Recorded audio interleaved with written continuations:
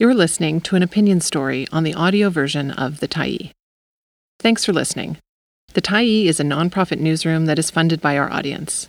So if you appreciate this article and you'd like to help us do more, head on over to support.thetyee.ca and become a Tyee builder.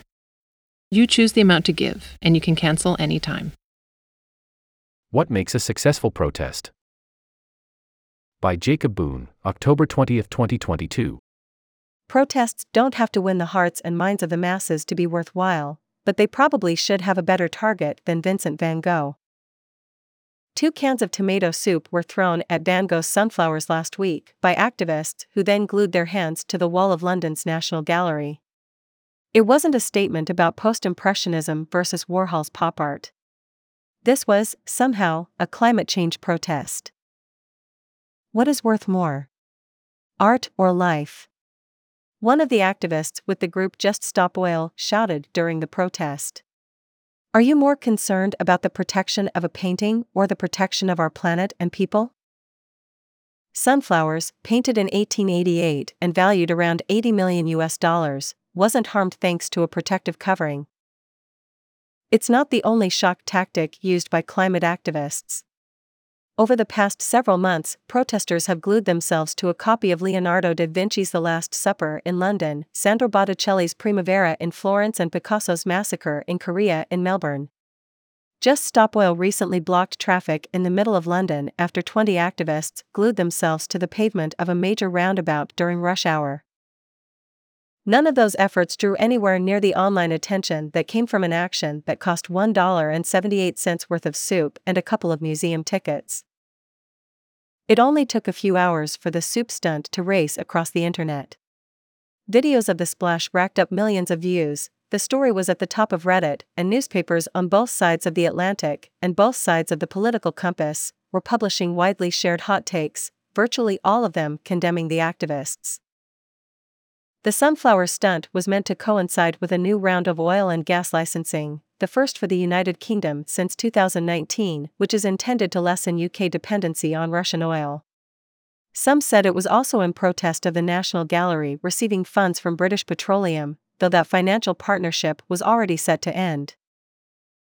According to The Guardian, a Just Stop Oil spokesperson at the scene told reporters that alienating potential supporters was a concern, but worth the risk.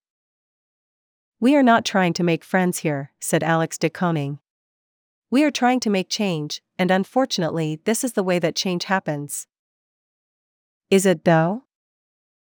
Dana Fisher, a sociology professor at the University of Maryland who studies protests, told the Washington Post that the soup stunt could just as easily turn support away from the climate movement. "Research shows that this kind of tactic doesn't work to change minds and hearts," she said. "It's working to get attention. But to what end?" In Canada, direct action meant to shock the public or disrupt everyday activities has a long history in activism. Pipeline blockades regularly bring up a debate about appropriate forms of protest, but at least also have the practical impact of slowing down pipeline construction. Meanwhile, Save Old Growth spent 20 years blocking highways and roads in BC, to the ire of motorists. The organization announced earlier this year that it was moving away from highway disruptions. More recently, a group of eco-avengers called the Tire Extinguishers have been letting the air out of SUV tires to try and ban gas guzzlers in urban areas. Annoying? Sure. But convincing others isn't the only goal that matters. As L.A. Kaufman, journalist and author of Direct Action, Protest and the Reinvention of American Radicalism points out, activists often aren't trying to gain popular approval, just attention. The unfortunate truth is that the public can get accustomed to certain forms of polite protest, such as marches. In turn, media outlets become less interested in covering those events. Peaceful protests don't always win people over either. From the Iraq War to Occupy Wall Street, one doesn't have to look too hard for examples of protests that failed, even with the support of millions.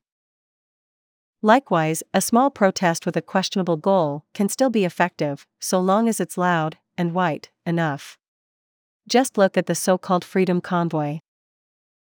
A few hundred protesters overran Ottawa with obnoxious behavior, conspiracy theories, and white supremacy symbols, making outlandish demands aimed at overthrowing a democratically elected government. Yes, the Prime Minister eventually responded by invoking the Emergencies Act. But Canada has also spent the past several months removing virtually all of its COVID restrictions, despite the pandemic being nowhere near over. The fact is, political scientists and community organizers have spent decades trying to figure out what makes a protest land and what makes it sink like a tin soup can. The secret recipe is still elusive, owing as much to external factors like media coverage as to the actual event itself. For the truckers' convoy, it certainly didn't hurt that the protesters were overwhelmingly middle-class white folks whose goals aligned with those of most major corporations. Just Stop Oil's soup dousing was loud enough to be heard all over the internet, but it still failed, because theatrics need to be coupled with a clarity of mission. This was an activism non sequitur, all sound and fury signifying something?